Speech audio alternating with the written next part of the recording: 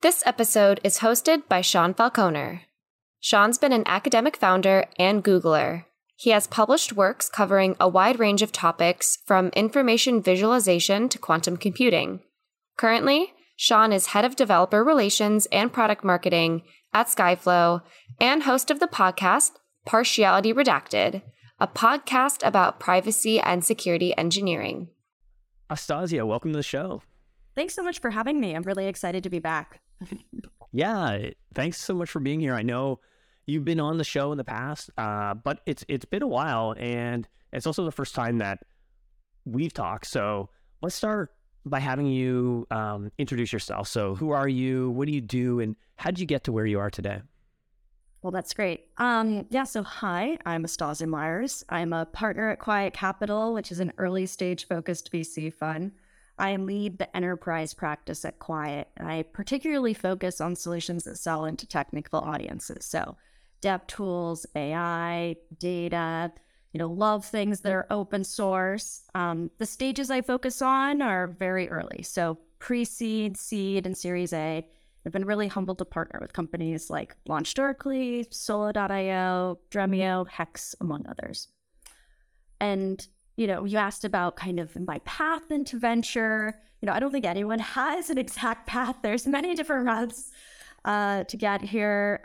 Mine is slightly unconventional, like most. I was born and raised in the Bay Area and really started my career working at two early stage enterprise software companies and product and customer engagement roles. Super enjoyed that experience, but I had this history of doing, academic research starting in high school. And so really wanted to continue to leverage my research skills interfacing with tech. And so, went into sell-side equity research to cover publicly traded tech companies in the cybersecurity, IT, and networking world. So think, VMware and Cisco and Palo Alto Networks, among others. And it was an absolutely wonderful experience. I realized through that process, I really like doing the deep dives about the innovators and up-and-coming companies that were going to disrupt the incumbents. So at that time, it was, Pure Storage and Nutanix and Nicira, everyone who was doing software-defined X to disrupt the, hardware vendors. And super enjoyed that work. And so wanted to get closer to that action. So reached out to the head of Cisco Corp Dev to join their team. I covered Cisco. I was a huge admirer of the business they built and how they really took their inorganic growth strategy seriously. I mean, the most acquisitive tech company of all time. I thought it would be a great place to go and learn. So joined the team and worked with the core business unit GMs for networking and servers, help them think through acquisitions, spin-ins, venture investing. Got to invest in businesses like Cohesity when I was there, which was very cool to see. Worked on this, the acquisition of SpringPath and the software-defined storage space. And, when you're in a role like that, it's very, very exciting because you get to see all these different transactional types. But when you're doing, mega acquisitions on one side and early stage venture investing on the other, it's really hard to, balance the two because, acquisitions, all hands on deck, lots of internal discussions and materials created. So given that I really liked working with early stage teams, helping them do certified designs with the Cisco BUs, marketing and sales, I decided to join a venture firm. I was part of Redpoint Ventures for 4.5 years on the early stage team, working with dev tools, AI and data companies. It was very exciting. And about 1.5 years ago, I joined Quiet to do the enterprise practice, which has been really fun because we're even a little bit earlier than my old firm. So often partnering with day zero founders, barely have any code written, really investing in the belief of the exceptionalism of the team, their vision, and the big opportunity in front of them. Awesome. Yeah, that's a incredible path. I think that interest that you have as a VC and sort of the dev tools, big data, AI is perfect for the software engineering daily audience. And we have a lot of, I think, founders, aspiring founders, and just generally curious individuals that listen. So I definitely want to dive into your mind and during this conversation and how you sort of make decisions around investing. But you mentioned that you very early on you started with an interest in sort of academic research, and I'm curious how has that helped you, or maybe it hasn't, when you've moved into being on sort of the venture side of things? How is research still a big part of your job and sort of understanding where the market's going? Yeah, one of my favorite parts of being a venture capitalist is the research side. Maybe it's because I didn't start there, when I was younger.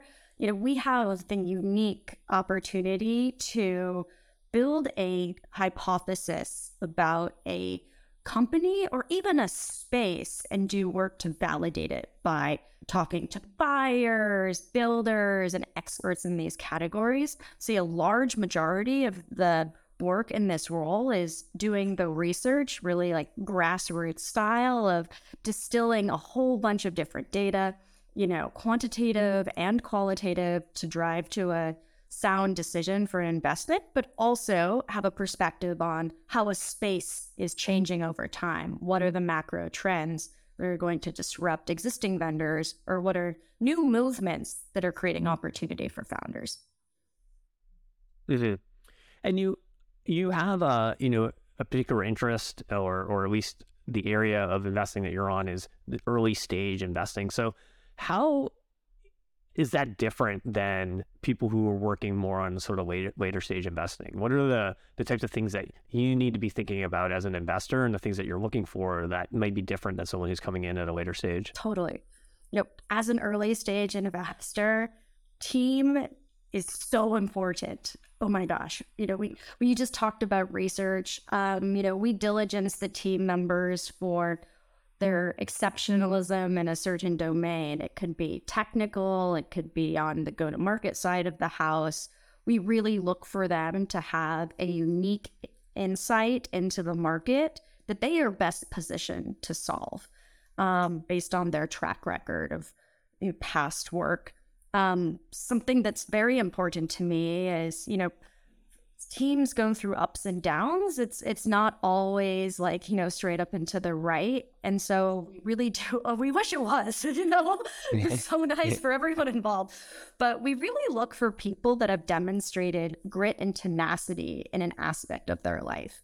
Someone that may have come from a humble beginning that overcame that through dedication, hard work. Someone that may have had a setback in their career, that has motivated them and put a little bit of a chip on their shoulder. And with this company, they're going to do everything in their power to make it successful. Team is always important. I would say at the later stage, which I'm thinking as Series B plus, there's more demonstration of the team's ability because the product is often built. They have a go-to-market team. You can look at some of the financials of the business. When I'm partnering companies at the earliest stages, as I said, sometimes there's no code, there's no product, there's no customers to talk to. At the late stages, you have a lot of data. It's kind of a gradient of information that you have over time. The second thing that I look for in addition to team is really the product that they intend to build and the vision that the founders are executing against. And so, as I said, I personally don't need the product to be built, but I want a clear understanding of what it's going to look like, its core differentiation, and importantly, why that matters to the end user and buyer. It's great to be different and special, but it has to count for something when the product is used. And so we do a lot of research of connecting prospective founders. We partner with buyers. Often we're on sales calls with them. We reach out to our own community to do validation. And it's a very important part because team and vision are the main things that we can anchor on because we don't have the data. Yeah. And what you were saying about how, it's most journeys of a founding team or any company, it's not just, up and to the right, even to the successful ones. I think as an outsider, looking at a company, especially once they've reached some level of success, it's easy to, as an outsider, think like, oh, wow, like they just, everything went right for them. They knocked it out of the park. Or you get these stories that are covered in, TechCrunch Disrupt or wherever, and it's like overnight success, but you don't see the 8 years of like grinding through, the the like side of the road, like through all kinds of dirt and mud that it took to actually get to that place where they are perceived as this overnight success. So you talked about, team is a big part of this. So, and this idea of grit, which I 100% agree with, but how do you actually like assess someone's grit if they haven't founded a company before? What are the like signals that you're looking for that give you the sense that this person is going to be able to figure this out, even if they haven't figured it out today, and they're going to stick through even those like hard times, because things are going to get hard with every company. So how are you kind of like evaluating that at such an early stage? Exactly. Something that we do look for individuals that have taken something in their life from 0 to 1. It could be an open source project that they built, released, and have maintained over time. And, in open source communities, there can be many opinions about the progress forward, right? So an ability to communicate and manage. It could be doing something 0 to 1 inside of an existing business. Many phenomenal data and dev tool founders come out of large companies who built an internal tool from scratch, got the multi-stakeholder buy-in, and then was able to share it out with the end users internally. It's not just in the professional world. I think it's great to see the ability to overcome challenges. We lost budget, but then we somehow persisted for this project. It's important to see in the personal life as well. As I said, is there an example of a hardship with their family, education, or, health that they were able to endure through? For me in particular, I even work with a founder today that, got COVID very early on, and was building this company and actually got long COVID and like would not give up. And everyone around was like, this person is a beast. This is his life. He will do anything to make this happen. I'm not suggesting to put your health at risk, but it was just an indication of they're so deeply believing in what they're building and the why behind it that they will take extreme action.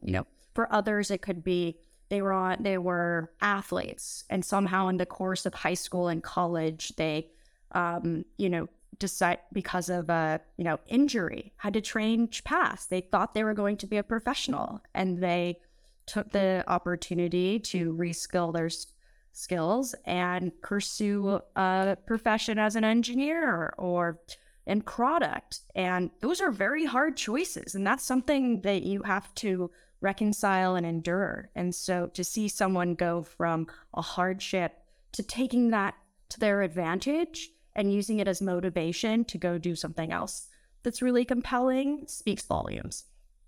Listen, yeah. So it's not necessarily the grit of having founded something before, but there's signals essentially of, they've gone through something hard or a challenge in their life and they've been able to overcome it, is a good, gives you a sense essentially that this person can probably figure this out, or they're not going to give up at the first hurdle or something like that. I mean, is that your main sort of way of, evaluating or separating essentially the A players from the B players, is around grit, or are there other things that you're also looking for? As I said, I think it's, deep domain expertise and aptitude in a space that's demonstrated to their contributions in their field. I think it's important to have grit. I think it's also important to have very strong communication skills. As founders, in essence, you are salespeople. You are selling the vision. You are selling the product. You are selling to have people join in the earliest days. And so communication and persuasion is critical. And the next thing I think is also very important with founders is their ability to, how to put this, their ability to have some area that they spike on incredibly well. Not every founder is going to be an expert in all things. Most of the founders I work with are deeply technical, know their field inside and out, and they appreciate that they need help along the way. It takes a village to build a startup. As investors, we try to contribute and help. Angels do that as well. Advisors. So founders that spike in one domain exceptionally well, but also have the, self perception that they need help, is something we look for. Those that are, open-minded and coachable. Right. Yeah. Because you're right. Like, you're not going to be an expert in everything. And it's also important, that self-awareness, to realize where those gaps are and where you might need help are going to be key to building a successful team and a successful organization. And I think one of the things that you highlighted there was around essentially the founder or the founding team. They are the original sellers of the company, whether that's raising capital, closing their first customers, as well as bringing in talent to build out their team. They need to be able to have that strength in communication. I think that's something that sometimes we, especially people from the pure engineering community, you might miss. It's yeah, you can build the technology, but can you get people to follow you and believe in the vision of your product and communicate that and build a team and a culture? These are all the really, really tough components of building a great company and being successful. Totally. Yeah, it's a great point, because amazing technology that no one hears about and knows about exists in a vacuum, right? And so communicating it out into the world is incredibly important for our founders. Yeah, I built a lot of great technology in the early days of my career that no one but my mom ever heard of. So I had to work for years to get better at the communication piece. So given your interest in these different areas AI, data, dev tools, there's so much innovation going on in those areas. How do you stay on top of everything that's going on in the market and the opportunities that you might have as an investor? Yeah, I've been investing for 8 and 9 years, and it's really exciting because there are these macro trends that are huge unlocks. So when I started my career was the movement to the cloud and digging into, how that would change distributed infrastructure and the developer experience. Now it is the rise of foundational models and Gen AI, which has really taken the world by storm. And for me personally, I love Kubernetes and, cloud native tech, but that wasn't in, Time magazine necessarily. I was where my mom would be talking about it with me at the dinner table. So it's a different level of, excitement and enthusiasm about AI right now. The way that I like to stay up to date as, we are researchers. So we do a lot of reading. It's really back to the basics. Every morning I wake up and go through the news and the newsletters that I subscribe to. I listen to podcasts like Software Engineering Daily. There's a deluge of information that we're getting through. And at least what's very exciting and the AI space is, each week, each month has a macro trend that people are digging into, new concepts that are emerging. So earlier this year, it was the concepts of chaining and orchestrating large language models that I've written about on my blog Memoryly. Over the past month, it has been AI agents and, the repetition of workflows and more autonomy of systems, taking that not just on servers, but as an end user experience in the browser. Next month, who knows, it could be retrieval systems and how do we actually go and get the right data at the right time for these models. It's very exciting.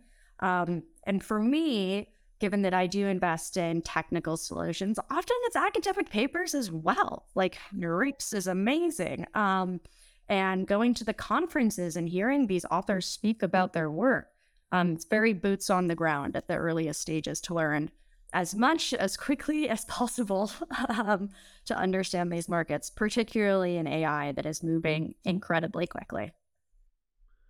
Yeah, so I was actually at a meetup in the San Francisco area last night, and there's for like 20, 25 people there that work in the tech space, and I think everyone's sort of like default icebreaker question was what's your company's plan for AI? Like, and it's like almost a joke, but like everyone has an answer to that because they all have a plan for AI. So given like this huge explosion that's happened around generative AI, like, my parents are talking about it. Like, it reminds me of essentially the introduction of the internet in the late 90s, where everybody knew what it was and everybody's interested in it. It's like transforming the world. And then you had the same thing with like the introduction of the smartphone. And now this is like the next big trend. So how do you see that sort of impacting the venture capital landscape? Is it that every company now is just that's coming and pitching is going to have to be thinking about what is the AI component of whatever they're building? And is that also making it so that maybe other types of companies that don't have that are equally innovative but in a completely different space are going to get overlooked? Mm-hmm. That is a wonderful question. It's something that we think about all the time, as you can imagine. Gen AI is not just impacting infrastructure and SaaS, but every domain from consumer to fintech and even defense tech. Internally, we even put together a thesis doc for our respective areas about what the broader impact will be. One thing that is interesting about, the adoption and use of AI in product experiences is, unlike moving from local license-based software to SaaS, or from, desktop to mobile, the ability for incumbents to integrate and compete with startups with their own AI strategy is very compelling. So like looking at Notion and Canva and Adobe and Microsoft, they're moving very quickly to embed AI functionality from chat and Q&A to summarization to content generation in their space. For us, when we're looking at startups, we are thinking through if it actually needs AI to be a 10x better experience. While AI has massive impact, it's not always the case that you have to have it, and even having it will make you differentiated. And that is because, as I said, the incumbents are embedding it in their process. So what we look for is if you're using AI, how does that create a superior workflow? How do you solve the pain point more accurately than alternatives? And also, if there is a data moat that you are creating as part of the product experience. So are you collecting insights from the end user that can inform your model and provide, a moat over time? For me, I don't necessarily think that all companies need an AI story, but they need to have a rationale of why it's not a good fit for their business. Mm-hmm. Yeah, that makes sense. And I think another thing that, I've thought about with this explosion as well is similar to how the public cloud has made it so that it's much faster to essentially do a company today, like in terms of the technology. Like 20 years ago, the first like year or two, you're buying hardware to do anything at scale. You're solving that problem. Now that problem is basically solved. It's like a commodity. You go to AWS, you go to Google Cloud or wherever, and you're off to the races, and you don't have to think about that. And you're building something from basically like day zero if you want. And now with the generative AI, things like ChatGPT and all the things that are happening there, now it's lowering the barrier to entry for other parts of, I think, the startup experience for creating content, email nurture, like all these types of things that you would actually have to sink time into, pay for resources. You might actually be able to get up and running much faster because you can essentially increase the efficiency of your existing workforce 5 or 10x.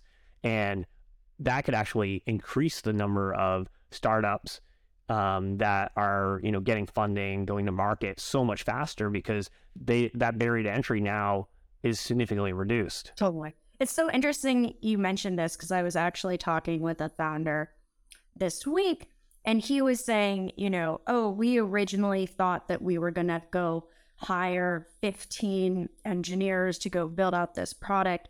Now we think we can do it with 10 because we are using products like GitHub Copilot and some of the other AI-enabled workflow solutions. He's like, we think we can just get a lot more leverage out of our current employees and minimize the number of new hires we need to make to accomplish our product milestones. It's really interesting to hear that impact so early in the adoption of these tools. We will, the results will tell the level of productivity that early stage teams can get. But, most of the people I know that are working at businesses are playing around with ChatGPT, using it for Q&A, thinking about, modern RPA through a browser extension to capture workflows and do automations. But now it's AI enabled. So it is pretty cool to think about the benefits we could have from this. And also it enables, professionals to think about things that are more strategic than the blocking and tackling of the role. Mm-hmm. Yes. Yeah, exactly. I don't think it's replacing individuals, but it's making individuals significantly more efficient, essentially. So, and I think it's just like how there's been evolution in, programming languages. There was a period of time when everybody was programming in assembly, and it'd be crazy for someone to be doing that today unless there was a really good reason, because the efficiency gains you get as an organization if you're working in a higher level language are there. And I think anybody who's getting into engineering today, ideally they're thinking about how can I leverage these tools to be better at my job? How can I free up my time to be thinking about harder problems to solve, and not necessarily the kind of repetitive tasks of pushing data. If I can offload that, then I can focus on things that are really complicated and are innovative, that are going to help drive whatever the business is trying to do. Totally. It's that it enables individuals to operate more in a specialist and chief architect type of mindset, because they're not, as you said, doing the basic blocking and tackling. They're thinking strategically about the product's evolution and the choices behind it. Mm-hmm. So I want to talk a little bit about some of the investments you've made in the past, and also how you're thinking around investment opportunities. So can you maybe share an example of a successful investment that you've made, and what were sort of the factors that contributed to that company's success, and how did you think? What was the convincing factor that led to you investing in them in the first place? Okay. I think there's aspects that are similar around most businesses of what makes them successful, and then I'll dig into the particular company. Often it's as I said, the team, absolutely exceptional, can handle hardship and execute through it. There's the aspect of them just getting shit done, honestly. You'd be surprised how hard it is to just get shit done at the earliest stages, and those that perform and execute are in a much better position to be successful. It is a unique product that people love, the differentiation, a willingness to pay for that specialty existing in a large market. So one of the companies that I was really humbled to work with is a business called LaunchDarkly. It's a developer tools company that helps with feature flagging and feature management. The founders, Edith and John, were technical in nature and had direct experience with the development process in their past roles, and noticed this trend of people building feature flagging platforms internally, which was very very strongly suggested that there was a need for this product because of people are spending internal engineering resources when they should be focused on the product that they're selling for customers. That suggests there's a lot of value. So we got super excited about LaunchDarkly because of the, very strong team, validation that this was a pain point, and the vision to go build a best of breed solution so that everyone could benefit from feature flags and be part of the core software development lifecycle for businesses. And with that, they were able to be part of the deployment process, which is a repeated motion. So it could be a consistently used product across not just development teams, but also product and marketing and customer support. So landing with engineers and growing across the organization. It's been a very exciting ride to see the success of LaunchDarkly. And like all things, when you look from the outside, it's always up and to the right. But the team did an amazing job managing through COVID and the early days of the business. And I give them a whole bunch of credit for the success they're seeing today. Yeah, that's great. For the company I work for, actually, in my day job, Skyflow, our CRO is actually previously LaunchDarkly, who was the VP of sales there. So she saw a lot of that journey and growth in her time there. Were you the first check-in with LaunchDarkly? My old firm and me, we did the Series B in the business. Okay, yeah.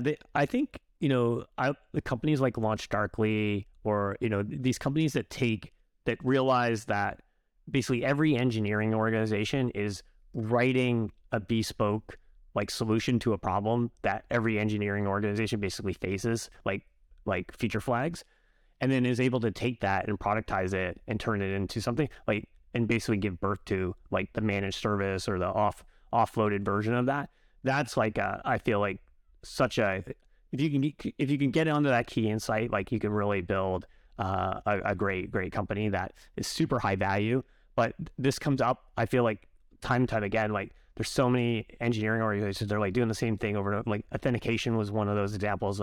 Everybody was doing that, and no one thought, hey, I should go, we should just build this as a service and stop having everybody essentially build that bespoke solution. Totally. And I think what's interesting, even in categories like that, where people are building the product internally, at the earliest stages, you still have to do a lot of validation of willingness to pay, because, engineers are very good. They're very sure of themselves. They're like, oh, I'm just going to whip it up.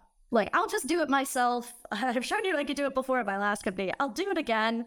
And so even when it's a great testament that there is a pain there, we like to make sure that, most companies will pay for it, even if they do have engineers that are capable of building it internally.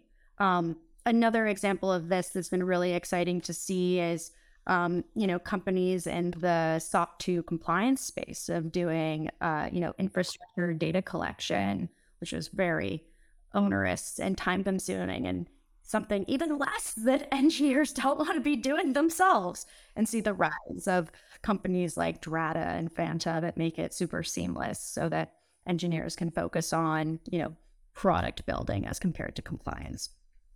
Mm-hmm. Yeah, absolutely. Not every company you're going to invest in is going to turn into LaunchDarkly. So you're going to have some misses along the way as well. So when you miss out, maybe you decided, I'm not going to invest in this because I don't think that it's going to work, or you invest in something that ultimately fails in some capacity. How do you go about learning from that so that you can get better essentially at your job and make less of those sort of strategic errors along the way? Yeah, that's a great question. I think every VC out there has the anti-portfolio of companies that they should have invested in that are monsters now. Deeply regret. And also the learnings from working with teams and, the roll up their sleeves and make magic happen, and just don't have the exit we're all anticipating. So for me, once again, going back to my like researcher, academic nature, I'm very rigorous with my note taking and my perspective on companies. So I actually like keep a running talk that I've had for, I don't know, my entire VC career that talks about like what my thesis was on the space, the risks. And I go back and I think through what did I get right and what did I get wrong as a pattern matching for the future. I've worked on teams where we would even do this annually, looking at the unicorns across the US and what the decision at the time was for not making the investment to see if there were recurring patterns. This is going to sound absolutely hilarious, but I was on a team where a recurring pattern was they did not tend to partner with French founders for some reason or not. And we learned that in the data and we completely changed our tune and, started very actively pursuing and evaluating, leaning forward with those founders. And, I was very humbled to invest in Airbyte, incredible French founders. And so, you never know what these like, unconscious like team biases could be that are leading to poor results. And you just got to say, we're going to see it, fix it, and, hopefully be in the best companies. And what are some of the hard problems that you would love to see solved that haven't been solved yet by some, future startup? That's a weighty question. There's so much that companies could do.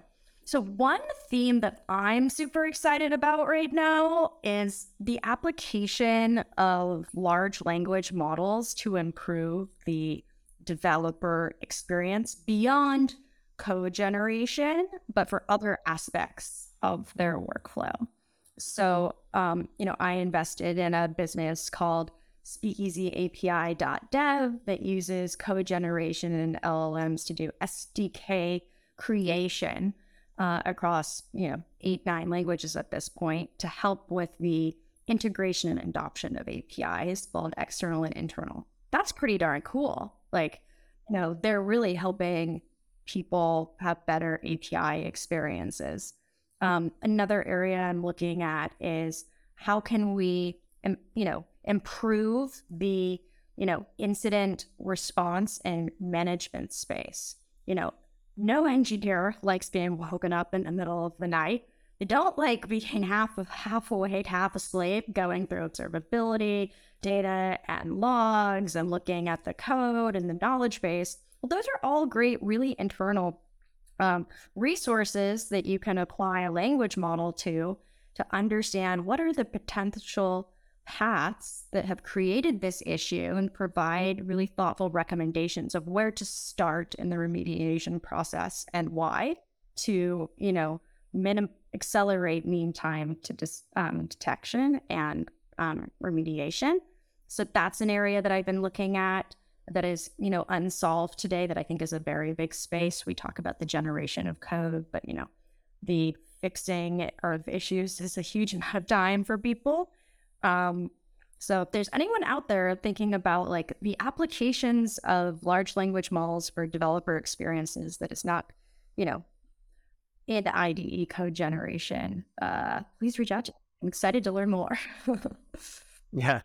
I mean, I think like the couple that you mentioned there solve some real pain points. Like I think SDK generation, like there are tools like OpenAPI where you can use protos to generate SDKs, but they generally come out like they're more like a band-aid solution if you don't have people to build them because it's kind of bloated. That is not always like a perfect match to how a Java developer might be thinking about using an SDK. So if you can make that experience much better, that's like such a I think fantastic use case that alleviates a lot of pain for different companies. And then also if you can make on-call for engineering organizations like less of a hurdle and reduce that like that I don't know, beeper notification in the middle of the night to get up groggily and like deal with an issue, then that's a huge I think that's a huge win for the engineering community as a whole. So that's really interesting. And then outside of course all the things that are happening around AI, and it's kind of hard when you think about the future that to not I think biased towards particularly AI, but how do you see maybe the startup landscape sort of changing in the next 5 to 10 years? Are you referring to like where people are like what products they're building or where they're located? Yeah, I just want to double click what you're trying to get at. Yeah, so the way I'm thinking about it, like, let's move away maybe less from the types of products that people are going to develop, but more sort of the landscape, like how is investing going to change, or the sort of where startups exist. Those types of industry trends is what I'm would be particularly interested in. Yeah, whenever there's you know a novel category that emerges, you see the rise of specialists in that domain. So, people that will only focus on cybersecurity or defense tech or AI.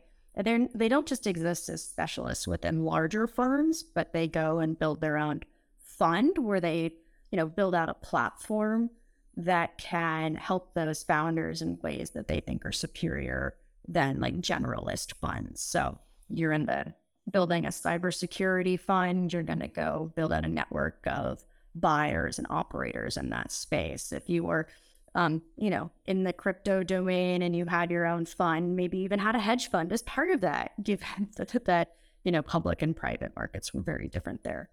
So in AI, we do see the rise of funds that are AI specialist funds, where they have amazing academics and operators in this space that act as angels and advisors to the portfolio, or they build out, talent teams that recruit particularly for, MLEs or ML ops, because that's what their founders are looking for to build out the team in the early days. So I think in venture that we will continue to see specialization in terms of individuals and where they spend their time, as well as the VC firms themselves. You can see that like even the big platforms now, they would have a generalist fund, and now they have specialist funds for healthcare, crypto, or cybersecurity, AI. So everyone is gearing towards being as,